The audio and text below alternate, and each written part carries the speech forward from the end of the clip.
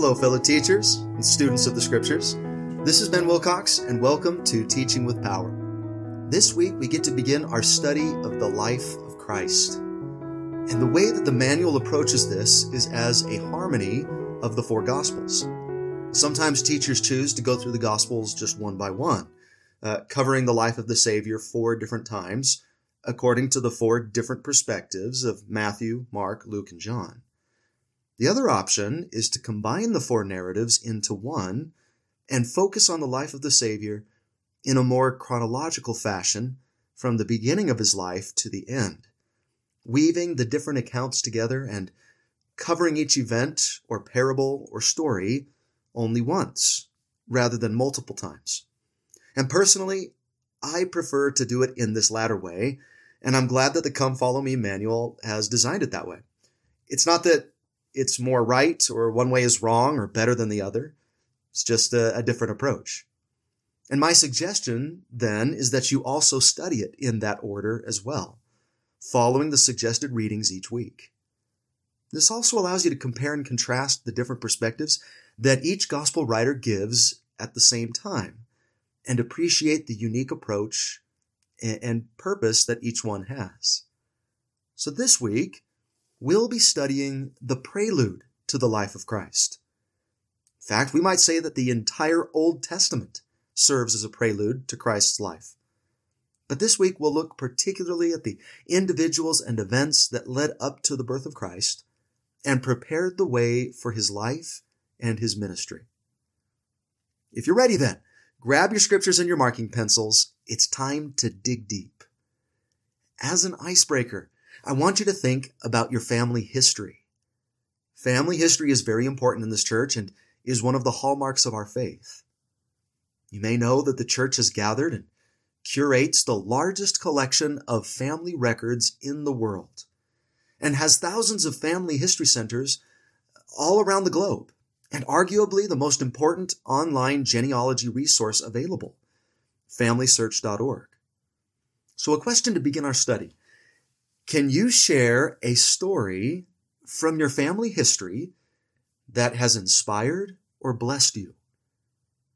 That story could be as immediate as something that happened to your parents or your grandparents, or as distant as an ancestor who has been deceased for centuries. I personally was very privileged to have parents who were anxiously engaged in the family history work, and I was blessed to grow up hearing many stories of my ancestors. For example, I find strength and inspiration in the story of my great-great-grandfather Jensen, who chose to be baptized into the church against the wishes of his family, who forced him to choose between them and his newfound faith. And I'm grateful that he chose his faith. He traveled to the United States from Denmark and, in part, gave me my religion and my nation. I find strength and inspiration in the story of another great-great-grandfather who walked across the plains from Nauvoo to Salt Lake as a 9-year-old boy. I find strength and inspiration in hearing the story of my great-great-great-grandmother, Anne Massey Clegg, who joined the church in England and sacrificed everything, including her life, to get her children to the Salt Lake Valley so that they could be raised in an environment of faith. That was her one desire in life. She became sick on the journey and only lived for a few weeks after their arrival in the valley. But her words, as her children lifted her head from the wagon as they descended Emigration Canyon, still ring deeply in my soul. I am satisfied, she said. And there are many, many others that have had a profound impact on me. Now we know why family history is so important to us. We believe that we hold a sacred responsibility to do temple work for our ancestors and create what Joseph Smith called a welding link between us and them. And he taught us that they cannot be saved without us, but also that we cannot be saved without them. We need them just as much as they need us. And he knew that we would find strength and inspiration in learning about our ancestors. We learn from their examples, whether good or bad. And I believe that the more we disconnect from our family's past, the more we place the future of our posterity in jeopardy. Now, with that in mind, I want you to open your scriptures to Matthew chapter 1 and just scan those first few columns and tell me what you see. It's genealogy, right? That's how the New Testament begins, with Jesus' genealogy. Now, this list created by Matthew is not necessarily Jesus' complete family history. Luke also gives us a genealogy for Jesus in Luke chapter 3, and it's different, a bit more complete. And I'm not going to go into all the intricacies and scholarly details of this genealogy and the parallelism of the 3 sets of 14 generations. Suffice it to say that Matthew's major purpose in presenting us with this family history was to show the Jews, one, just how Jewish Jesus was, tracing his line all the way back to the great patriarchs, Abraham, Isaac, and Jacob, with numerous famous names and heroes of the Jewish faith in between. And two, that Jesus descended from the royal line of David, qualifying him to be the Messiah and the King of Kings. You see, Matthew's major audience was the Jews. And as you read his gospel, we see him consistently give evidence of how Jesus fulfilled Old Testament prophecy, that he was the promised Messiah, spoken of by all the holy prophets that came before. Family history was very important to the Jews, and you often had to present written proof of your family line for certain positions in the faith. We see an example of this in Ezra chapter 2, verse 62, where the descendants of Barzillai are not allowed to be priests because their family history didn't justify it. So Jesus would have been well aware of his family tree and would have been raised hearing these stories of faith and inspiration of his ancestors. The question then is, what do we think he learned from them? How did they influence and prepare him? Just like our ancestors can bless and inspire us, Jesus' ancestors would do the same for him. So I want you to scan Matthew chapter 1, verses 1 through 17, and mark the names of the people that you recognize. And if you do that, these are the individuals that you may come up with, the most well-known of the bunch. David, Abraham, Isaac, Jacob, and we're going to need maybe some help with translation here and spelling, but I'm sure that you've heard of Booz or Boaz from the story of Ruth. Rahab, which is Rahab from Jericho, Ruth, Solomon, and I'm going to mark Ezekias here because that's Hezekiah, who you might remember studying last year. And then let's include Josias, or Josiah, and Zerubbabel, or Zerubbabel, all of which are people that we learned about in our study of the Old Testament. Now, as you look at those names, it might be kind of fun to ponder on what kinds of lessons or qualities Jesus may have learned or inherited from these ancestors of his. Why are those particular names included? And to drive this point home, you could do this matching activity handout. Your student's task is to match the individual from Jesus' genealogy with the quality that they best exemplify. And then, with each, contemplate how Jesus demonstrated those same qualities. What might he have learned from the examples of these people?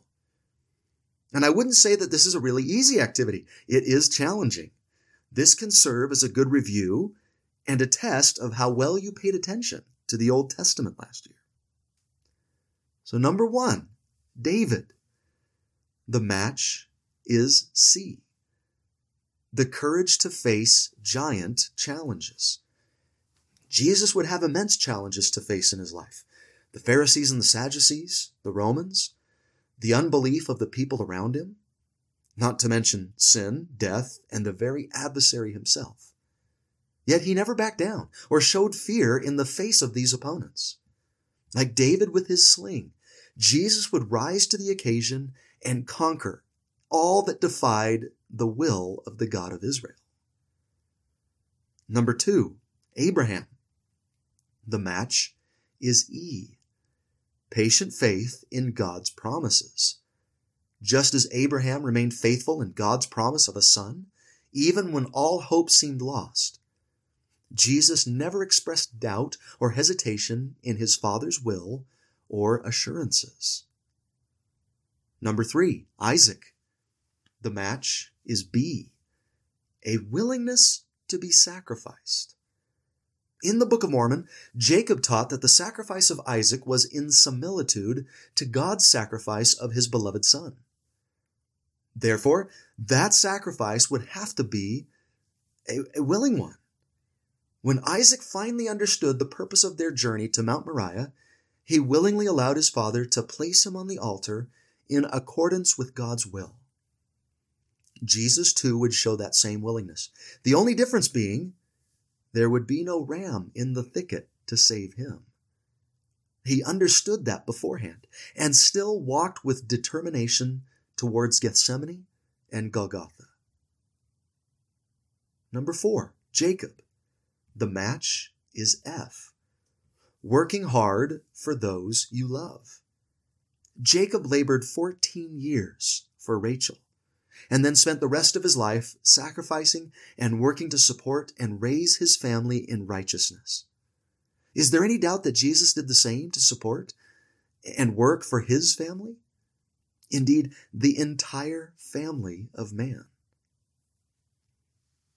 Number 5, Rahab. The match is H. Jesus understood and could learn from her that even someone with a less than virtuous past can change.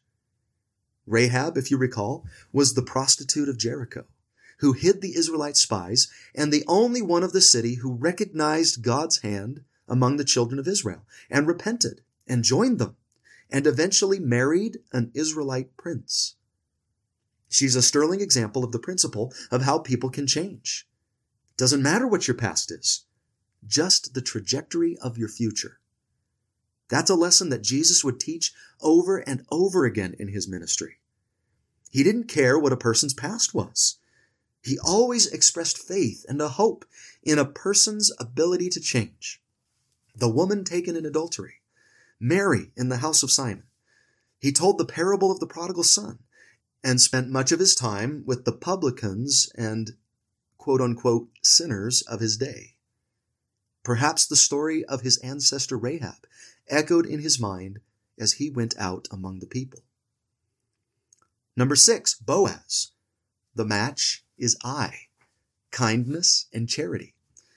Boaz recognized the plight of Naomi and Ruth in Bethlehem and made sure that his servants left extra food for them with no ulterior motive in mind other than to be selflessly kind and charitable. Jesus was selflessly kind and charitable. And he was born and grew up in that same city of Boaz. And he was kind to the poor, the sick, the handicapped, children, women, the suffering, and all of us as he performed the greatest act of charity of all eternity, the atonement. Number 7, Ruth. The match is K, loyalty and virtue. Ruth left behind her people and her country for the sake of her mother-in-law, Naomi, to take care of her. She thought about the needs of others before her own. And is there any doubt that Jesus Christ spent his entire life doing the same? Solomon, from number 8, the match is G, a love of wisdom. When given the opportunity to ask of God anything he desired, Solomon chose wisdom as the gift he most wanted. Jesus, too, loved wisdom. And we're going to spend the entire first half of this year listening to and hopefully applying that wisdom. Number 9, Hezekiah. The match is J, faith in God's ability to deliver from evil.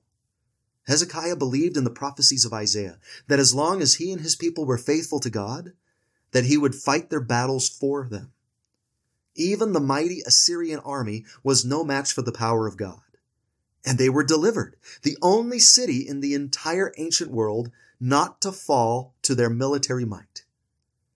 Jesus, too, would always rely on his Father's power to deliver him from temptation, from the evil desires of his fellow men, and from sin and death. Number 10, Josiah. The match is A love for the scriptures. Josiah was the king who sought to turn the hearts of his people back to Jehovah through the power of the scriptures that were rediscovered in the ruins of the temple under his rule. His dedication to the word of God would leave a powerful impression on the Israelites of his day and long afterward. It's very apparent as you read the Gospels just how much Jesus loved the scriptures and had a mastery of them. He quoted them frequently, referred to them often, and taught his disciples to rely on them and to seek guidance from them. And then number 11, Zerubbabel. The match is D, a love for the temple. Zerubbabel was the post-exile leader who, with the help of others, such as Haggai, encouraged and led his people to value and rebuild the house of God after the return of the Jews. Jesus also loved the temple. Even at 12 years old, he just couldn't seem to pull himself away from it, even when his family had already left.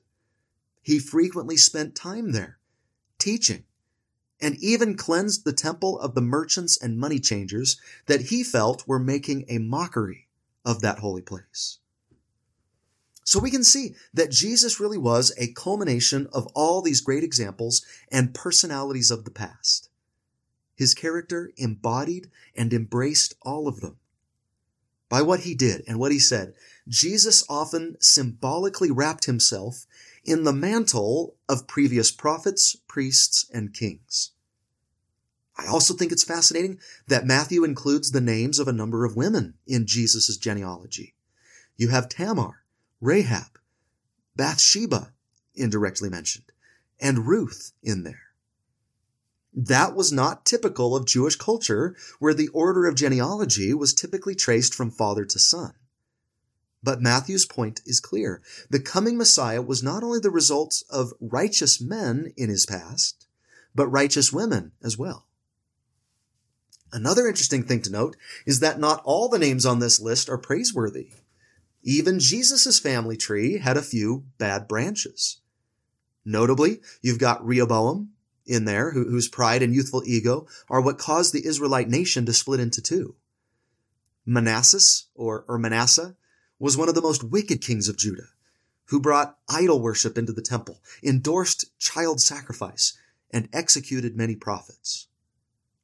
And then, even though they also had their redeeming qualities, Solomon, David, and Judah all commit serious sins in their lives. But did Jesus allow the bad examples from his ancestry define or discourage him?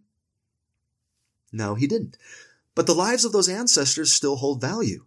Example is example, and we can still benefit from them. Nobody comes from a perfect family.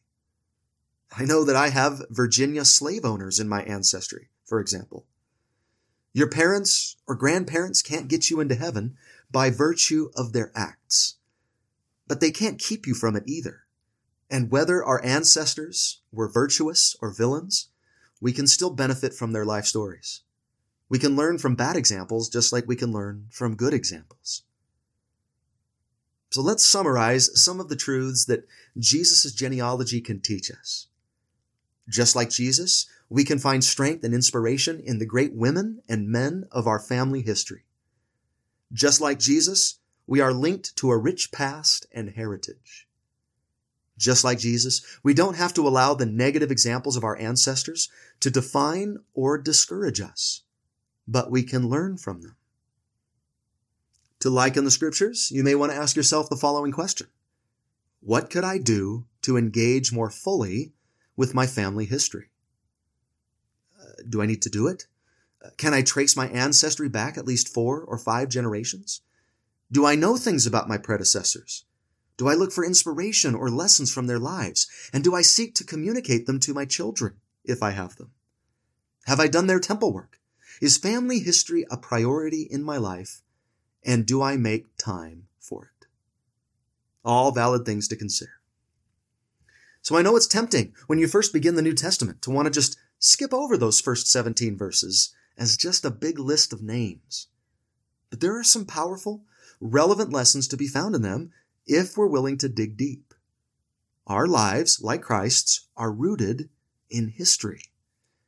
And not just world history, political history, or military history, but family history.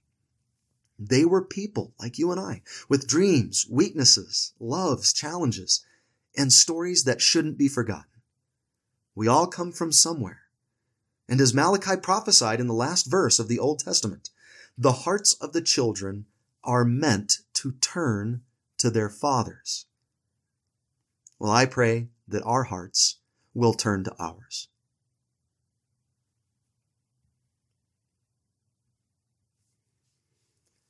Continuing with this theme of inheriting qualities and learning from our forebears, let's focus now on those individuals more immediate to Jesus' birth, those that more closely preceded him. What can we learn from them?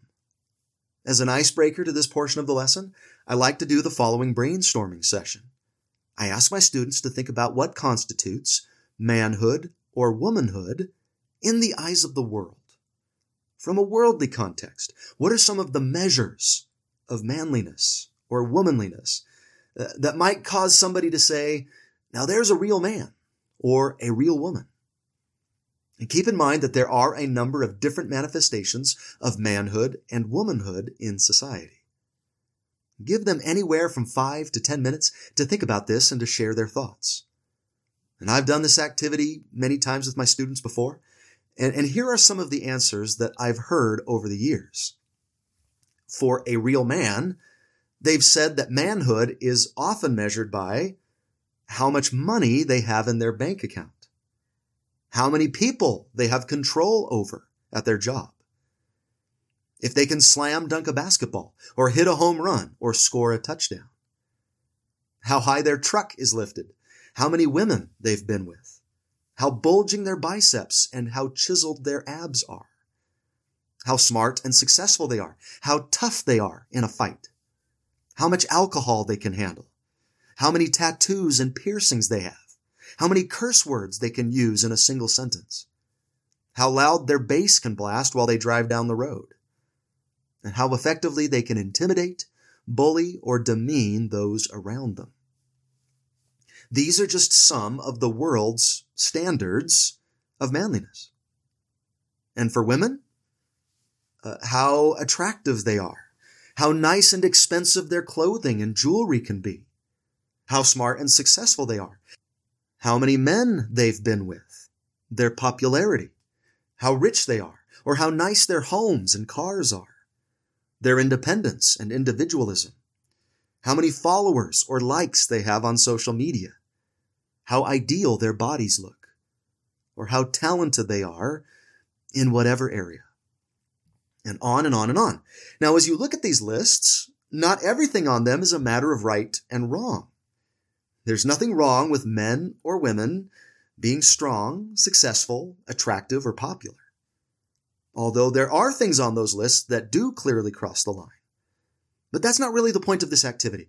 What it's meant to illustrate is that the measures and definition of womanhood and manhood in the eyes of the world are very different from what it means to be what I would refer to as a real man or a real woman in the eyes of God, in an eternal perspective.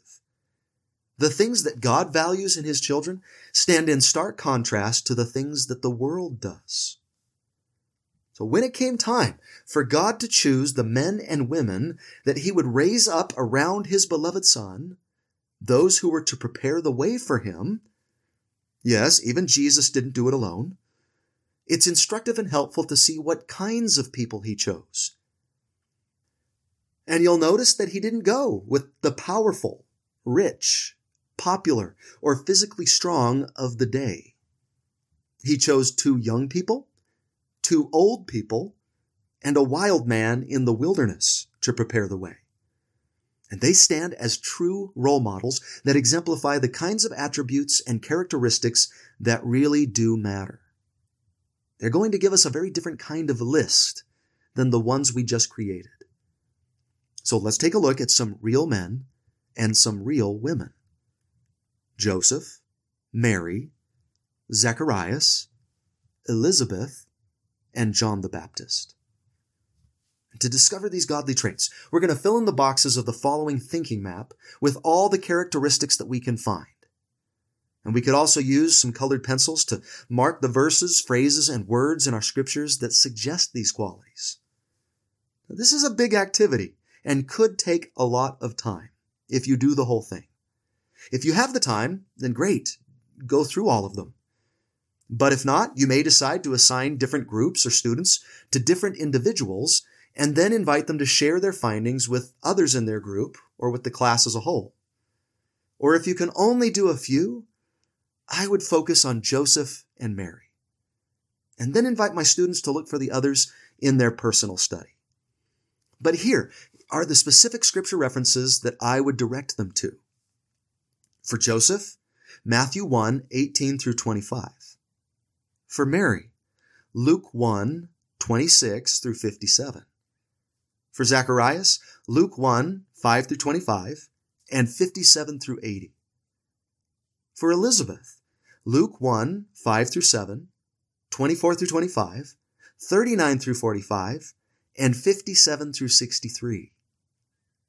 And for John the Baptist, Luke 1:15 through 17, 74 through 76, and 80. And for each of the characteristics that we find, we should consider two things. One, how Jesus reflected those qualities in his life. And two, what they teach us about real manhood and real womanhood. And you'll notice that on the chart that some of the verses are listed more than once. That just means that I felt that there was more than just one unique quality in that particular verse. And you and your students don't need to feel too tied down to the list that I came up with. You may discover more or different things than I did. And if you do, that's great. Add more to the list. This activity is by no means comprehensive. But we'll start here with Joseph. Now, I know that Joseph was not Jesus' literal father, but he was the man chosen by God to raise and nurture his beloved son. That fact alone speaks volumes about his character. I mean, if you had to choose an adoptive father to raise one of your children, what kind of person do you think you would pick? He must have been an incredible man. And in my opinion, he's one of the great unsung heroes of the New Testament. Unfortunately, we just don't know as much about him as we do Mary and the others. And he doesn't get a lot of attention in the Gospels. In fact, nowhere in any of the Gospels does Joseph say a single word. We hear numerous verses from each of the others, but not Joseph. Now I'm guessing here, but I get the sense that he was probably a quiet, gentle, and unassuming man. And those qualities are certainly reflected in his adoptive son, Jesus Christ. Sadly, I think it's also safe for us to surmise that by the time Jesus begins his mortal ministry, Joseph has died, because he's not mentioned anywhere in the Gospels after the story of Jesus in the temple as a 12-year-old boy. So Joseph is remarkable in his unremarkability. Let's see what we can learn about him just by reading Matthew chapter 1, verses 18 through 25. And from verse 19, we learn that he was a just or a righteous man. Now, how's that for a measure of manhood?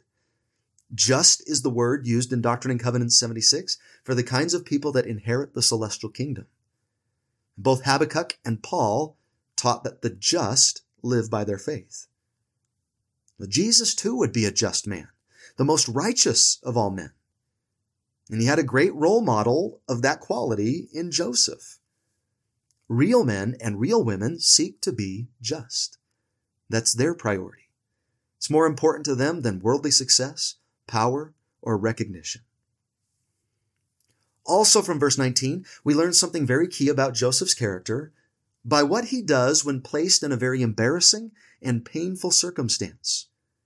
When he finds out that Mary is pregnant, what does he decide to do about it? The scriptures tell us that he didn't want to make her a public example, and that he was minded to put her away privily, which means to divorce her. And I don't think there's anything ignoble about that. He wasn't going to marry a woman who he finds is going to bear somebody else's child. Now think about that situation for a second, and let's put ourselves in Joseph's shoes. Men, how would you feel or react if you found out that your fiancée was pregnant, and you know it's not you? Would you be too worried about her reputation? Would you be very mindful of not making her a public example? I don't think I would. Joseph's a better man than I am. I imagine that I'd be very, very hurt, embarrassed, angry. I'm not so sure I'd be all that concerned with her status and social image. But Joseph, even in that humiliating situation, thinks about her first and decides, let's do this as quietly and privately as possible so that Mary doesn't have to face the scrutiny and public shame that was sure to come. Joseph was sensitive to women. Did Jesus reflect that same quality? Absolutely. You see many examples of that quality in Jesus. We see it with the way that he treated his mother at the marriage of Cana, and even while he hung on the cross.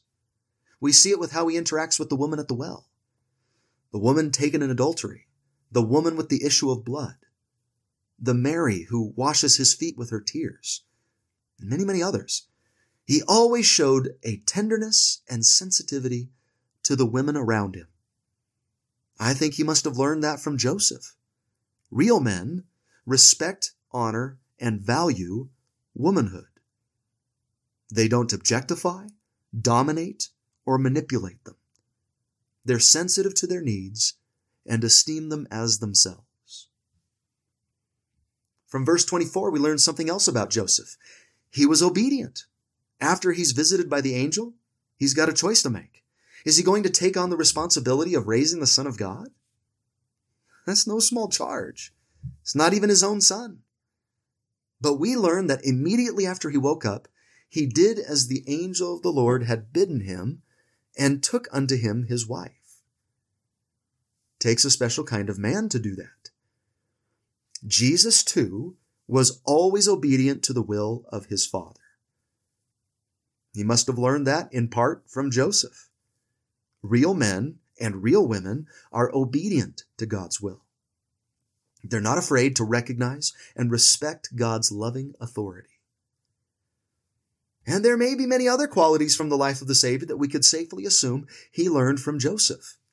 That's why I added that final box in the column. What other things might Jesus have picked up from Joseph? Joseph was a carpenter and would have taught Jesus his trade. Perhaps Jesus learned how to be a hard worker from his earthly father. Jesus was well versed in the scriptures and in the practices of his faith. Joseph would have been the one to teach his son those Jewish traditions, how to worship in the synagogue, and how to follow the tenets of the law of Moses. He was a devout man in his faith. We see him present the infant Jesus for dedication at Jerusalem, and he brings his family to the capital for Passover every year. We also know that he was courageous and that he defied the command of Herod and fled to Egypt with Mary and Jesus. He was a provider, protector, and presider over his little family. This is real manhood. Another thing to consider, perhaps Jesus learned meekness and humility from Joseph. As I said earlier, we don't know a whole lot about him. It's Mary that really gets the attention in that parentage. But we never get any indication from the gospel writers that he's worried about that. I know this is conjecture, but just something tells me that Joseph probably prefers it that way. He's not worried about getting the glory or the credit or the notoriety. And Jesus certainly reflected that quality in his life, and he never seemed to deliberately draw attention to himself, and frequently gives credit and the glory of his miracles and teachings to God, to his Father. I'm sure that Joseph had a lot to do with the kind of man that Jesus would become. How about Mary now? What did Jesus learn from his mother? We have a little more to work with here as the scriptures dedicate a lot more attention to her words and role in Jesus' birth and upbringing. And though we don't worship her or pray to her in the same way that many other Christian faiths do, she certainly deserves our respect and admiration. And we should feel free to revere and admire her all we want. No doubt she too had a profound effect on the character and personality of her son. Read Luke 1, 26 through 56 carefully, and let's list all the things that these verses suggest about her. And here are some of the things that I see. From 27 and 34, Mary was chaste, pure, virtuous. She says, I know not a man. At that point in her life, Mary was taking the proper and moral path to marriage. She was espoused to Joseph, but had remained morally clean throughout her life. Jesus too would exemplify purity and virtue throughout his life. He had an incredible model of that attribute in his mother. Verses 28 and 30. Now, verse 28 holds an excellent description of how God saw Mary. Gabriel tells her that she is highly favored. And verse 30 reiterates that thought with, Thou hast found favor with God. And then he says, The Lord is with thee, and blessed art thou among women. I believe there's a great, relevant lesson to be learned here. What is it that made her highly favored, blessed, and worthy of the Lord's presence in her life? There are many different images of the highly favored woman of the world, the one blessed with physical beauty or great talent. There are many different images of the highly favored woman of the world, the one blessed with physical beauty or great talent, or the one with personality, intelligence, and popularity.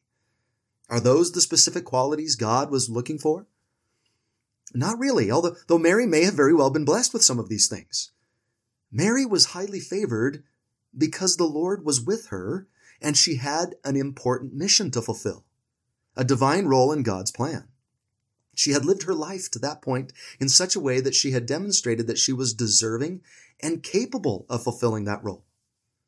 When a woman lives in such a way that the Lord's Spirit and influence are with her, and she can be called to further the Lord's work, then she is truly highly favored and blessed among the women of this earth. I believe and have seen many of the women of this church meet those same qualifications. They are highly favored, and they too have been sent to the earth and to the Latter-day Church of Christ for such a time as this, with great purposes to fulfill. They too are to have the Holy Ghost come upon them and to raise and nurture Christ, or the nature and character of Christ, in their own lives, and to allow that influence to spread and bless those around them. My wife is a good example of a highly favored woman in this way. In verse 38, we find Mary's response to the announcement of Gabriel. She says, Behold the handmaid of the Lord.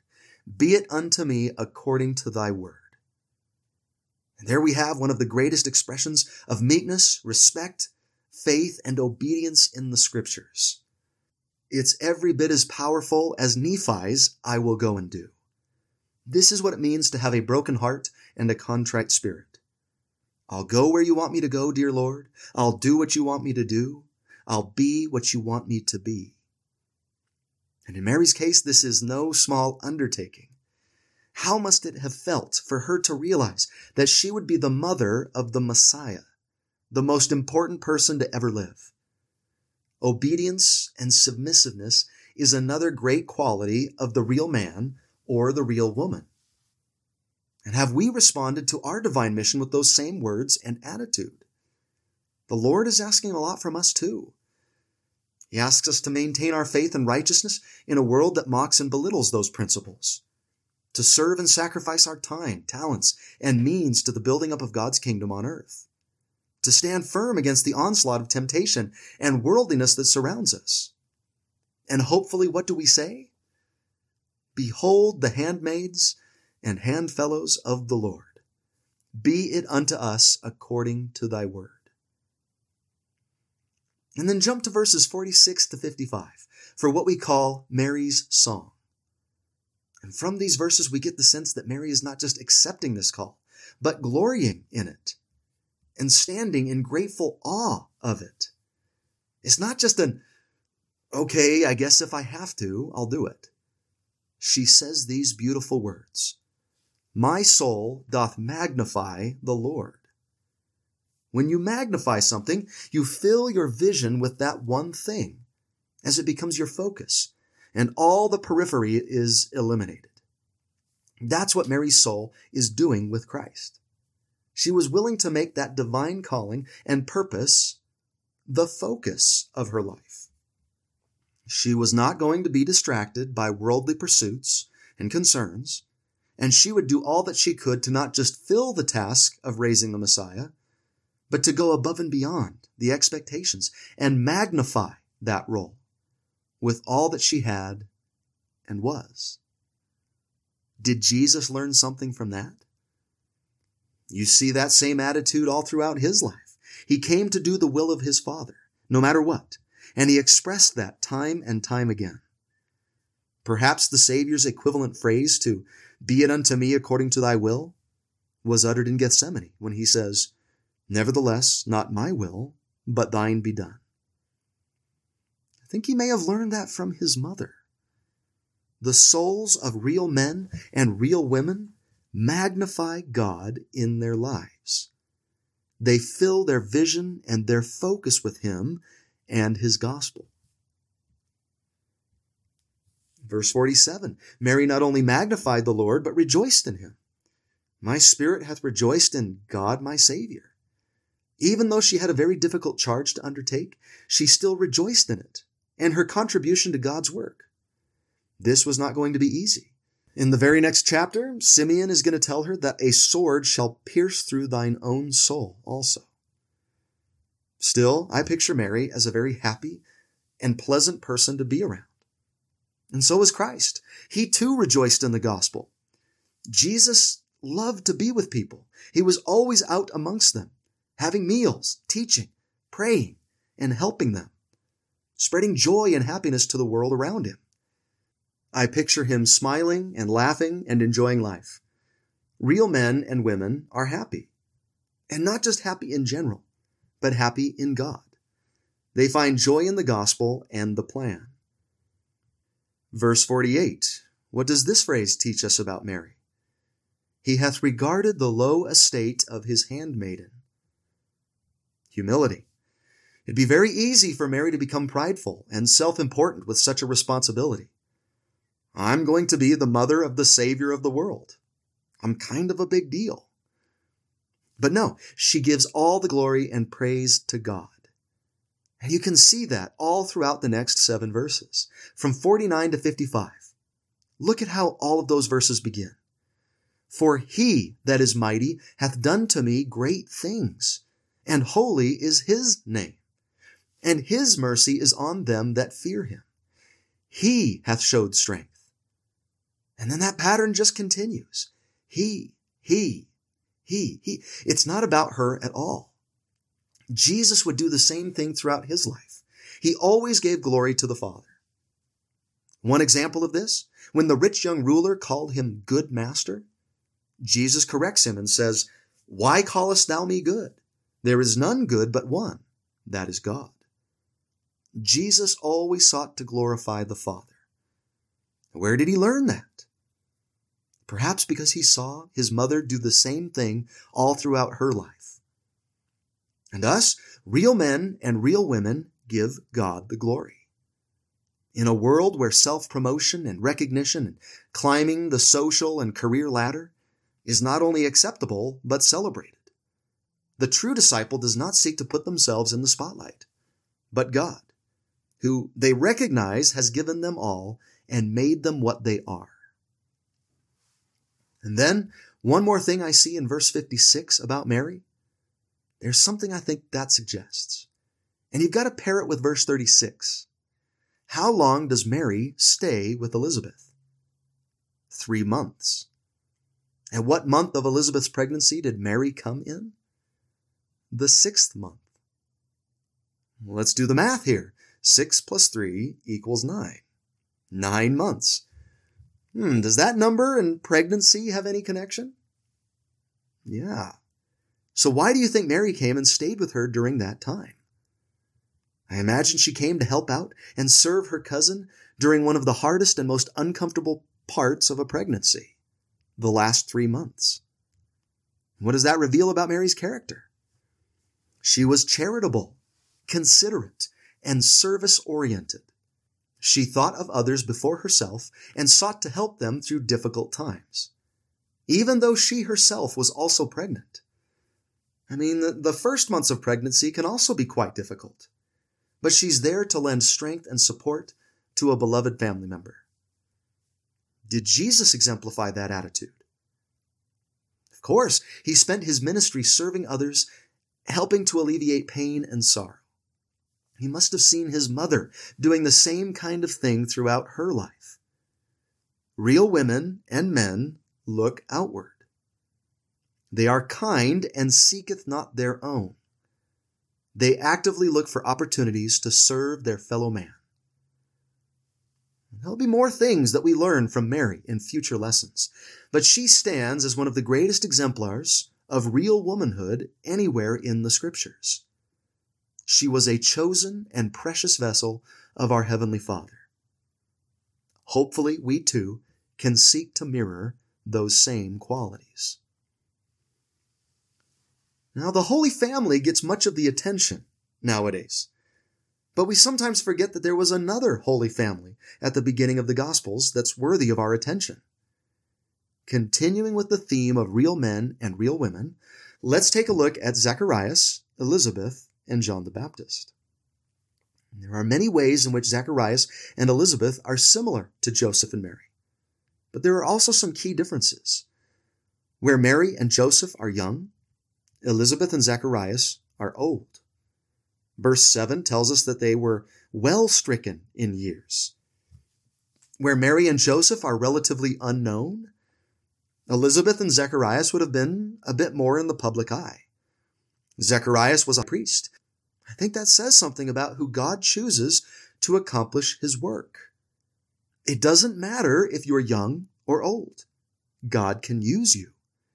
It doesn't matter if you're popular or unknown. God can use you to do his work.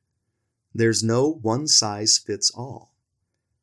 So those of you out there of a certain more advanced age, don't think that your usefulness and service in God's kingdom are a thing of the past. Just look at President Nelson. God needs all of his disciples anxiously engaged in the work. The youth may indeed be the future of the church, but the mature, older members are its backbone and absolutely vital to moving the kingdom forward. But what do we learn specifically from Zacharias? Luke 1:6 teaches us that, like Joseph, Zacharias was righteous before God, and that he walked in all the commandments and ordinances of the Lord blameless. He too was obedient. In verse 8, we see him faithfully fulfilling his calling as a priest. He executed his office before God. He was a dutiful priesthood holder.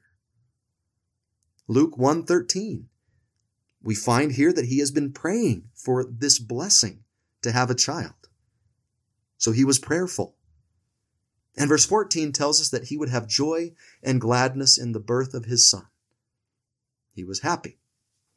All of these things are qualities of real men and women. Although Zacharias isn't perfect in his faith either. He must have expressed or felt enough doubt in the promise of the angel that God saw it necessary to chastise him a little bit, and he strikes him dumb or speechless for a while. Because thou believest not my words. I'm not quite sure what to make of all of that. He obviously had a lot of faith, since verse 13 indicated that he was still praying for this blessing. Perhaps there was some other purpose in that consequence. But even so, it's nice to know that even a man like Zacharias experienced doubts and uncertainties in his faith. It reminds me of the man who will come later in the New Testament to Jesus and say, "Lord, I believe. Help thou mine unbelief." Perhaps this blessing was just too good to be true, Zacharias was human and also held misgivings and faced challenges to his faith. But God still used him. He suffered a little bit of chastisement, but the promise still comes true, and Zacharias will still be called on to raise the man who Jesus will call greater than a prophet. In that sense, I'm glad that that's in there. It gives me hope that God can still use me, even though I face doubts and have questions. That fact doesn't exclude us from being real men or real women. Now, if we jump to verse 64, we see Zacharias praising God, and in verse 67, he's filled with the Holy Ghost. So much so that we hear him prophesy and speak in the name of the Spirit. We studied Mary's song earlier, and we could designate verses 68 through 79 Zacharias' song. And it too is a beautiful and eloquent expression of God's power and mercy being manifest in the lives of these two boys that are about to be born. The words and actions we see here in Zacharias indicate the faithfulness and devoutness of this marvelous man. John the Baptist, no doubt, learned a lot of these same qualities from his father. And he too will be righteous, obedient, prayerful, happy, and willing to fulfill his mission in God's divine plan. Now, Elizabeth shares a lot of these same qualities as her husband. She too is included in those things that we found in verse 6. She too was righteous before God and walked in all the commandments and ordinances of the Lord blameless. And I would include her in that thy in verse 13. I'm positive that she too would have been a part of those faithful prayers and requests. And that there is such a powerful lesson for all of us, an excellent quality for men and women of faith to exemplify. Real men and women continue to live righteously even when their greatest desires and blessings are denied. It's one thing to be righteous when everything is going right. It's quite another to do so when your prayers aren't answered, even after years of pleading. Elizabeth and Zacharias didn't allow their trials to blind them to the love of God. Even though she was denied the joy of having children for so long, she continued to have faith in a God that didn't see fit to remove what she refers to as her reproach among men. Barrenness back then was often seen to be a sign of God's disapproval, and unfortunately carried a bit of public shame with it. But still, Elizabeth continued to live a blameless and obedient life regardless. That requires a special kind of faith. Real men and women have that kind of faith. They don't allow their trials to overcome their faith in God. And I love the little interchange between Mary and Elizabeth when she comes to visit her. When Mary greets her, she feels the baby, John, leap or kick within her womb, and she's filled with the Holy Ghost. Therefore, real women, just like real men, are also filled with the Holy Ghost. And under that influence, she utters the following words. And she spake out with a loud voice, and said, Blessed art thou among women, and blessed is the fruit of thy womb. And whence is this to me, that the mother of my Lord should come to me? For lo, as soon as the voice of thy salutation sounded in mine ears, the babe leaped in my womb for joy. And blessed is she that believed, for there shall be a performance of those things which were told her from the Lord. Now, these words were said in the humility of an older woman, strengthening and comforting a younger one. Imagine how this must have relieved and reassured Mary to hear this confirming witness from a beloved friend and family member. Real women rejoice in the blessings and gifts of others. They aren't consumed by petty jealousies and competition. I love that scene of these two great women strengthening and helping each other in their newfound and difficult callings. They rejoiced in each other, sought to support the other. That's true womanhood. And in verse 58, we see her rejoice in the birth of her son. Again, another example of a happy disciple. And then I love that little exchange between Elizabeth and those priests that come to circumcise the child. They're going to name him Zacharias, but she's not going to have it. She has the courage to stand up to them. Respectfully, of course, but she stands her ground. His name is going to be John.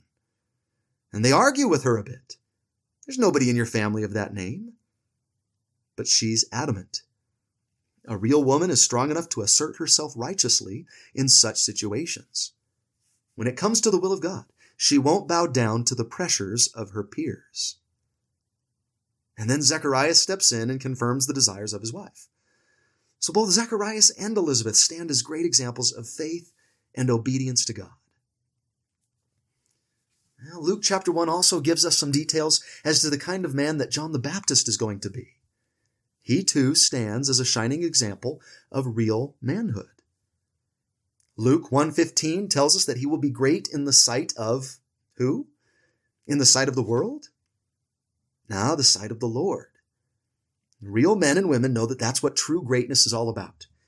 He wouldn't drink wine or strong drink, which means he'd be a man of self-control and discipline.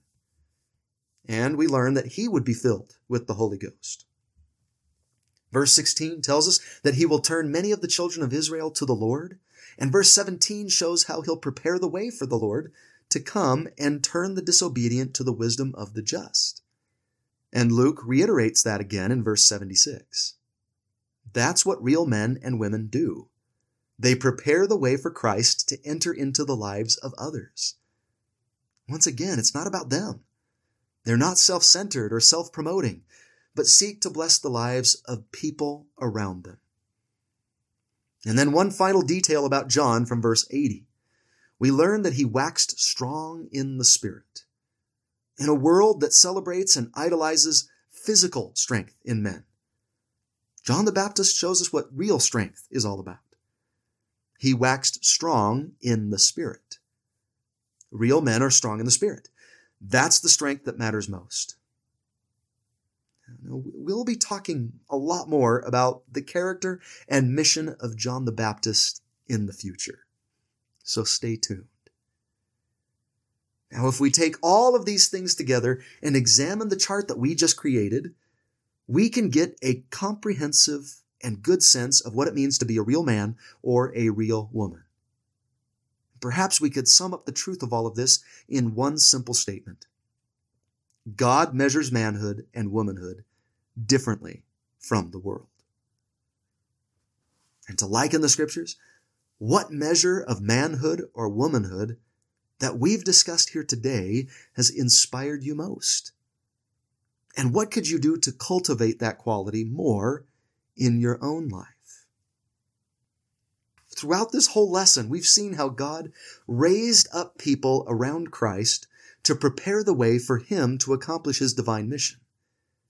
He had a purpose, and so do we. God has also raised up people around us as well to help us to accomplish our divine role. Will we rise to it, is the real question. Joseph did. Mary did. Zacharias, Elizabeth, and John the Baptist did. These were real men and real women. And Jesus would be influenced and blessed by each. And because of the kind of people that they were, what did they get to experience? They received great responsibilities, experiences, and blessings. They got to raise Jesus and John the Baptist. That's a big deal. I believe that as we cultivate these same qualities, that he that is mighty will do unto us great things as well. Righteousness will not go unrewarded. God will highly favor us, and we too will be called blessed amongst women and men. And may we ever keep in mind the words of the angel Gabriel when we begin to wonder if we can accomplish those great responsibilities and tasks that are placed before us. With God, nothing shall be impossible.